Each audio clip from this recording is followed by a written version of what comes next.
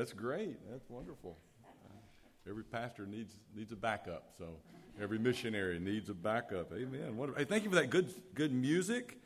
And you guys know how blessed you are here. You know how blessed you are here to have the great music that you do.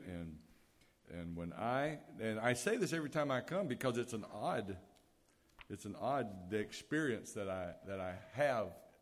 It's an odd relationship that I have to First Baptist. When I dream about churches, every pastor, every missionary, every evangelist dreams about not being able to find your sermon notes or getting up in the pulpit and you don't have your pants on. All these kinds of dreams that we have, that sort of thing. And when I have those dreams, you know where I'm at? I'm right here. Honestly. And sometimes you guys are in the dream. That's what you don't know. You guys are in the dream. And but it's just special being back.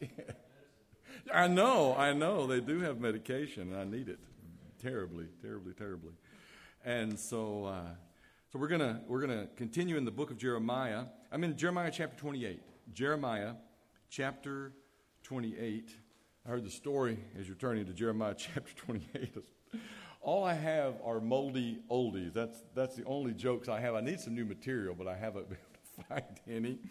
But the story is told about the man who was driving down the highway, and there was a pig on the side of the highway, and the man stopped and scooped the pig up, put the pig in his car, and began to drive down the highway. And it was causing there was this pig sitting in the front seat of the man's car. It was causing such a confusion because the cars were slowing down to look, and they were honking the horn because here was this man with a pig sitting in the front seat. A highway patrolman saw it, pulled the man over, came up and said, What are you doing, sir?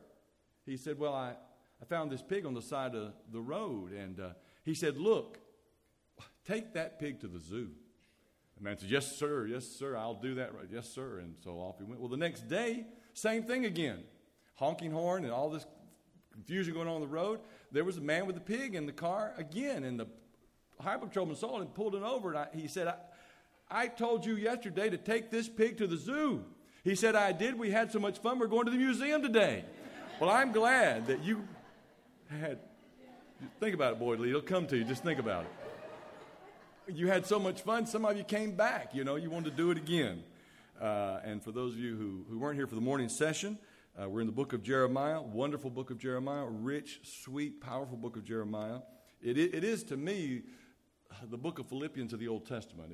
If there was any book that I enjoy most preaching through, reading, it's the book of Philippians, the joy bell of the Bible. And Jeremiah has come to have just a really strong place in my life. And I hope that as the notes are still down here, there are still some more notes down here if anybody wants them. And as you read and study the book of Jeremiah, I hope it really takes hold of you as well, because we learn so much about Jeremiah, his struggles, all that he experienced. And we see so much of the Lord Jesus Christ and the work of God, and there's so much in the book of Jeremiah, and it's just wonderful. Jeremiah chapter 28, verse 1. And it came to pass the same year in the beginning of the reign of Zedekiah, king of Judah, in the 4th year and in the 5th month. Now I want to say something. In the notes that I have a list of the kings of Judah. And I have the last 5 kings of Judah. And something that you're going to find as you're studying the book of Jeremiah, as you really begin to dig into it, is that one of the confusions that we have is that many times the kings will have 2 names. And so you'll be reading along, and there'll be the name of a king. You'll say, who is that king? I don't remember. How many kings are there? Well, many of the kings they'll be known by 2 different names, and that causes some confusion sometimes. But here we are with the timestamp again of Zedekiah, king of Judah. So we're in the southern kingdom, and we know it's the 5th month, and we are introduced to Hananiah. Hananiah was a false prophet. During the ministry of Jeremiah, one of the great struggles that he had was with false religion that was going on, and the evangelists of that false religion. One of the other problems that he had was these evangelists, these false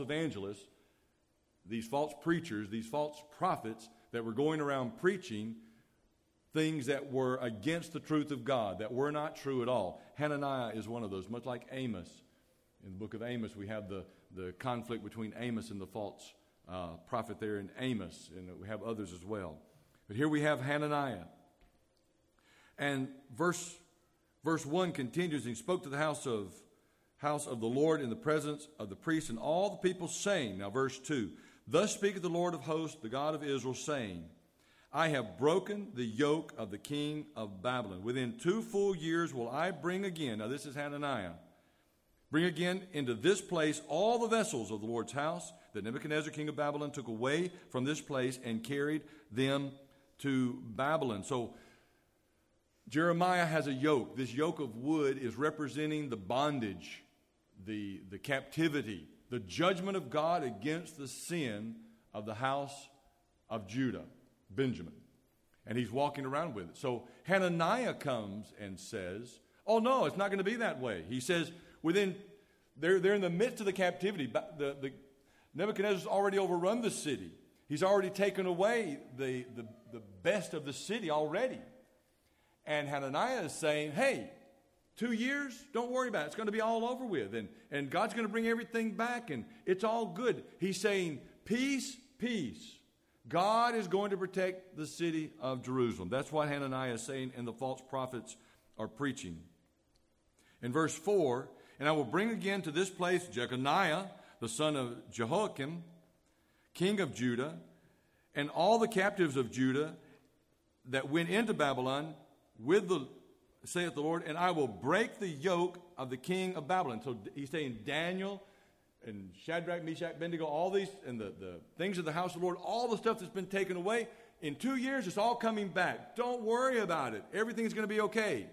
He's preaching a message of prosperity. He's preaching a message of peace to a people who are a sinful people. And because of that, God's going to do something very drastic. So then in verse 5, Then the prophet Jeremiah said unto the prophet Hananiah, in the presence of the priest, the presence of the people, and stood in the house of the Lord, even the prophet Jeremiah said, in verse 6, Amen. Okay. That's what, amen, wonderful. The Lord do so. The Lord perform thy words which thou hast prophesied, to bring again the vessels of the Lord's house, and all that is carried away captive from Babylon into this place.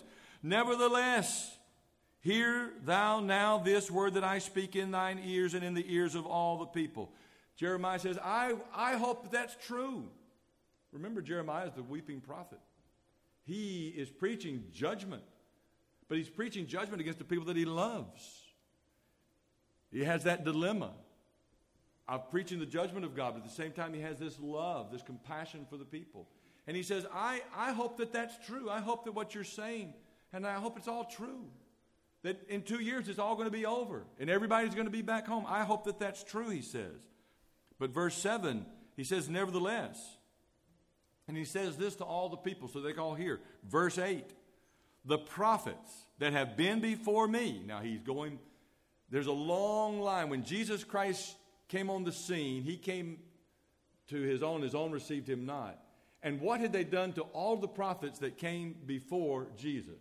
They had persecuted them. They had rejected the word of the Lord. They had done all those things. And when Jesus comes on the scene, he reminds them of that very thing, just as Jeremiah is reminding them here. He said, before me and before thee of old prophesied, both against many countries and against great kingdoms and war and of evil and of pestilence. He says, the prophets that were before me, they preached this same message to the northern kingdom. You would think that in Judah, they would take a lesson from the northern kingdom when the Assyrians swept down and took all the northern kingdom into captivity, never to return because of the sin of Jeroboam and the false worship that was going on in the northern kingdom. He says, those prophets have preached against all of that, and it all came to pass. In verse 9, the prophet which prophesieth of peace, when the word of the prophet shall come to pass, then shall the prophet be known that the Lord hath truly sent him. It says, you preach peace, and peace comes. Well, then that's the word of the Lord. That's what God has said. We're going to accept it. We're going to shout and say hallelujah. But he says but if it's not true, The very opposite thing is going to happen. Verse 10. Then Hananiah the prophet took the yoke, the wooden yoke that was on Jeremiah. He takes it off, and he says to all the people, he says, even so will I break the yoke of Nebuchadnezzar, in verse 11. He takes the yoke and he breaks it. And he says, I'm going to break the yoke, the captivity. The yoke was represented the captivity. I'm going to break the yoke of Nebuchadnezzar, king of Babylon, from the neck of all nations within the space of 2 years, he says. And the prophet Jeremiah went his way. He didn't say anything else to him. He just walked away. Well, he hadn't gotten far, and we come to verse 12. Then the word of the Lord came to Jeremiah the prophet after that Hananiah the prophet had broken the yoke off the neck of the prophet Jeremiah, saying, go and tell Hananiah. When God says speak, we speak.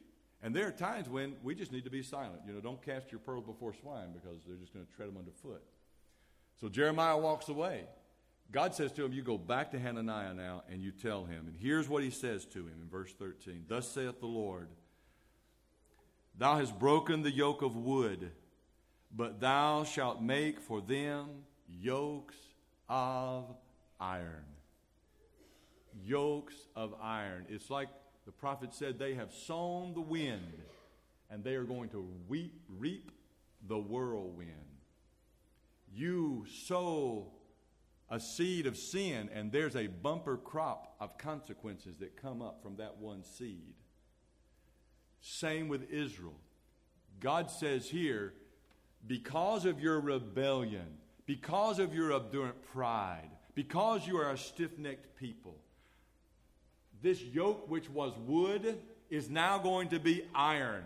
It's going to be even more severe because of your rebellion. We don't have time to unpack all that's here in Jeremiah, but part of the message of Jeremiah was to the people, surrender. The king of Babylon, who is ransacking the city, and every time they rebel against Nebuchadnezzar, the judgment was just more severe. And Jeremiah says to the king, surrender. This is God's judgment for sin. Walk out of the city, put your hands up, walk out of the city and surrender, and everything will be okay.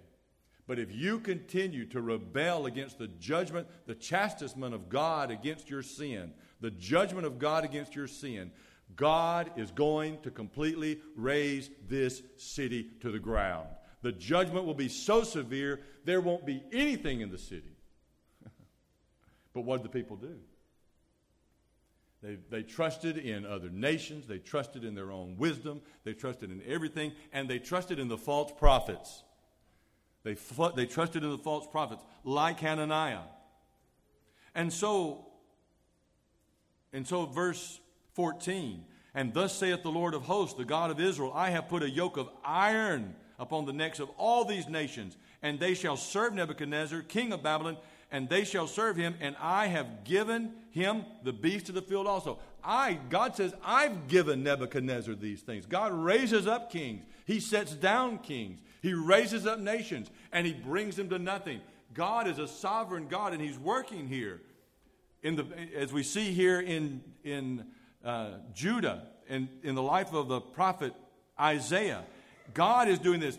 Nebuchadnezzar is God's deputy to judge the people of Israel, which is Judah, if you take it all as a whole. But they were rejecting it. It's just like if the sheriff, deputy knocks on your door and says, this is the deputy, open the door. It's not the authority of the deputy that you should be afraid of. It's the power that stands behind that deputy, because he's under authority. Nebuchadnezzar was a deputy of the Lord God Almighty to judge the people. And instead of accepting it, they rejected it. By rejecting the judgment of Nebuchadnezzar, they have rejected the judgment of God and the message of God. That's what, we don't have time to get into all of that, but that's what's happening. And so, verse 15, and we're going to get to the message. Look at verse 15.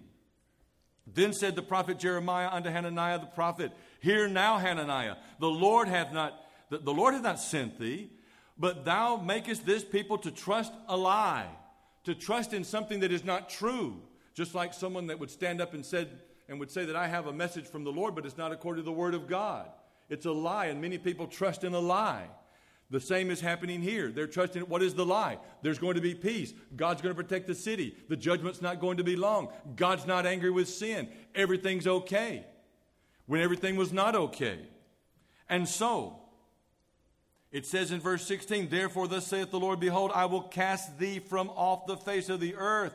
This year thou shalt die, he says to Hananiah, because thou hast taught rebellion against the Lord. And this rebellion against the Lord was a rebellion against Nebuchadnezzar, a wicked pagan king. You have rebelled against Nebuchadnezzar, and this rebellion is against the holy God, the creator of all. And Hananiah, this year you're going to die for your rebellion. This year. And verse 17, so Hananiah the prophet died the same year in the 17th month. Hananiah died.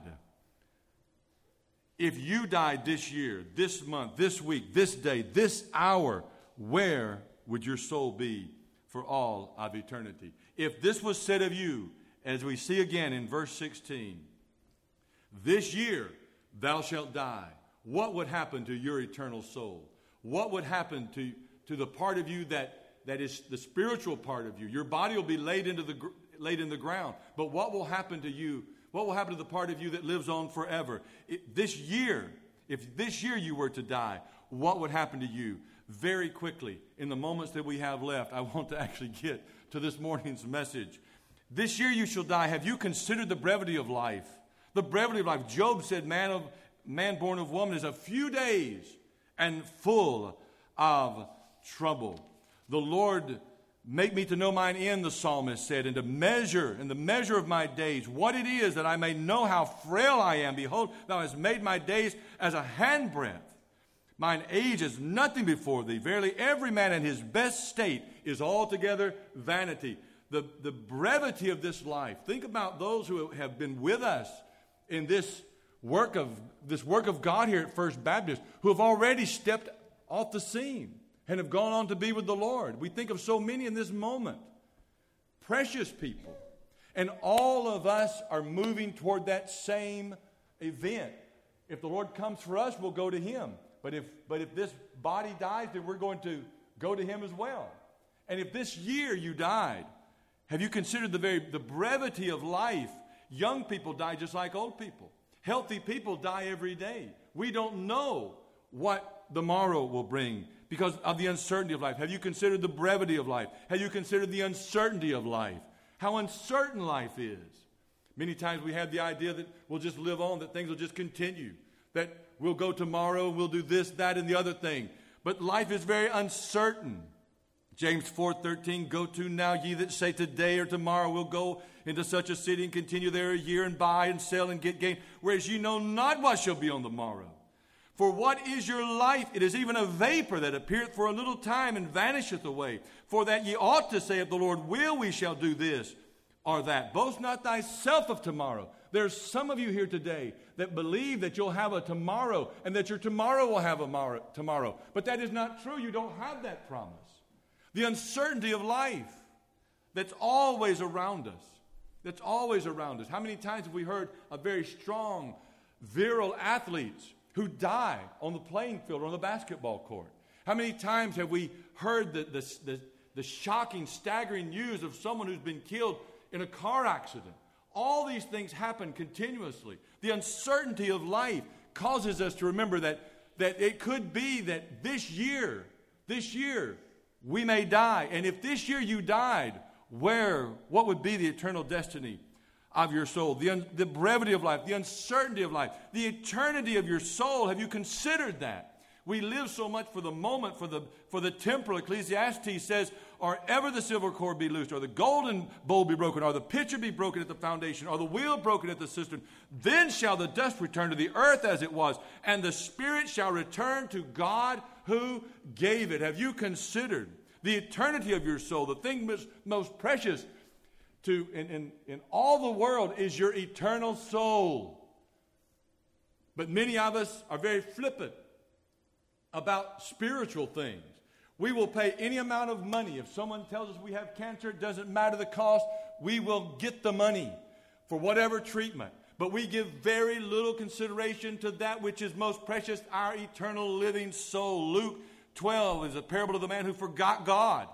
He had wealth, he had abundance, all of that, but he was a pauper spiritually.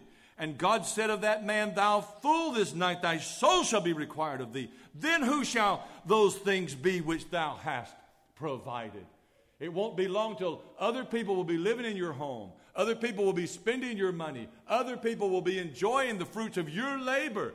What if it was this year that you were to stand before God? This year you shall die. If that was said of you, what would be the destiny of your eternal living soul? Hearses don't have hitches, and corpses don't use checkbooks. Why?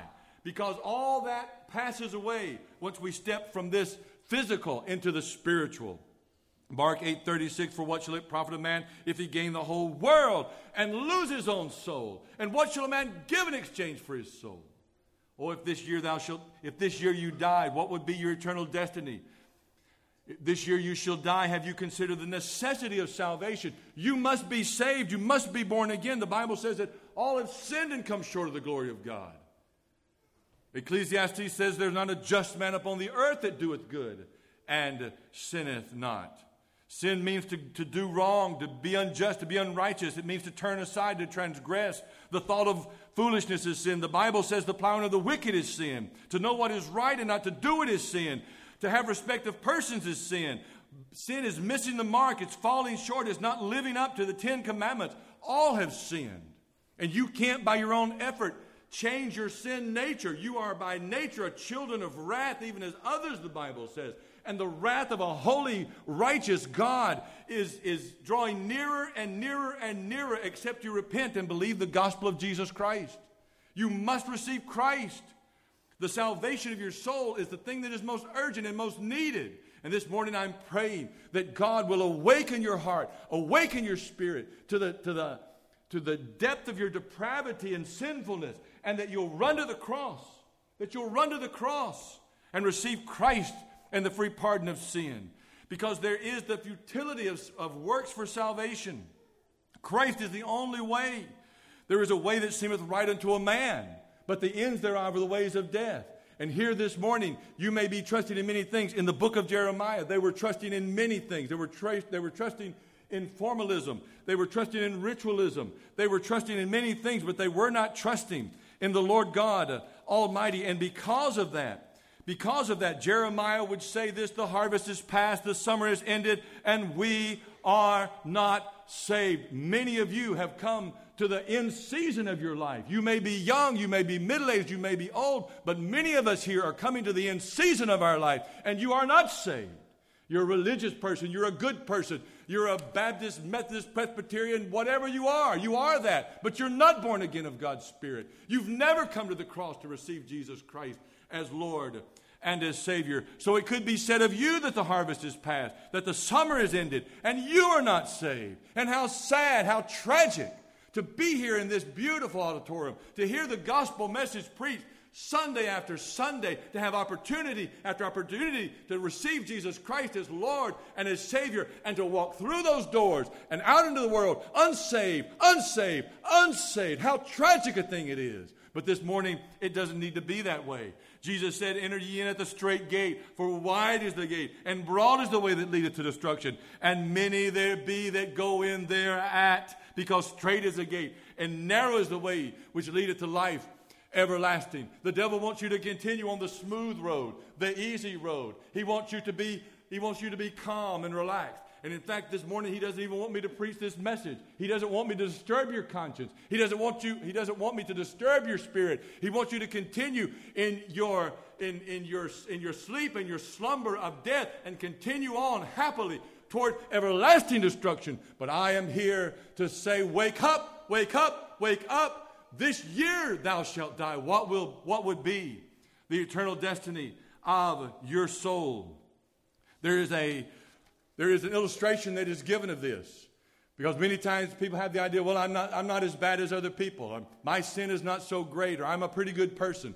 But imagine if we had two pebbles These two pebbles represented a person, a sinner. One pebble is a rock. The other is just a tiny little pebble. If we took those two rocks and we threw them into a lake, we threw the big rock as far as we could, and it landed with a plop, it would make a big splash, wouldn't it? Lots of ripples and really make a big fuss. If we took the other pebble and we threw it into the pond as well, hardly anything. It'd be very small. It would be nothing, wouldn't it? Just a little plop, a few little ripples. But where would the two rocks be? Both of the rocks would be at the very bottom of the lake. It doesn't matter. There's no one here that is so bad that you can't be saved. There's no one here so good that you don't need to be saved. A child of 12 or a hardened, crusty sinner of 50 years old, both need the grace of God equally, and the grace of God is sufficient. I'm not talking about becoming a Baptist or becoming I'm not talking about any kind of religious activity. I'm talking about your encounter with the living God as the Holy Spirit of God is speaking to your heart right now. You don't know what the destiny of your eternal soul would be. You don't know what would happen to you. You hope that you would go to heaven. You believe that you would go to heaven. And you've trusted a lie perhaps. Maybe you've trusted in an experience that you had. You've trusted in some prayer that you prayed. You've trusted in some card that you signed. You've trusted in a baptism. Some other church activity that you've done. And you have staked your claim. You have staked your trust in a lie. There's only one source of salvation. There's only one way to have the free pardon of sin, and that's through the blood of Jesus Christ shed on the cross of Calvary for you. It's through faith in his blood, believing that he has been raised again. If you confess with your mouth the Lord Jesus and believe that God has raised him from the dead, thou shalt be saved, the Bible says, because with the heart man believeth unto righteousness, with the mouth confession is made unto salvation. There is no other way. The Bible says in John 3:16, how sweet a promise, how sweet a verse, that God so loved the world that he gave his only begotten Son, that whosoever believeth in him should not perish, but have everlasting life. This is God's promise of salvation to you. And many of you know that verse. And there will be multitudes who know that verse and who will go into the deepest, darkest parts of hell, having heard and memorized that sweet verse.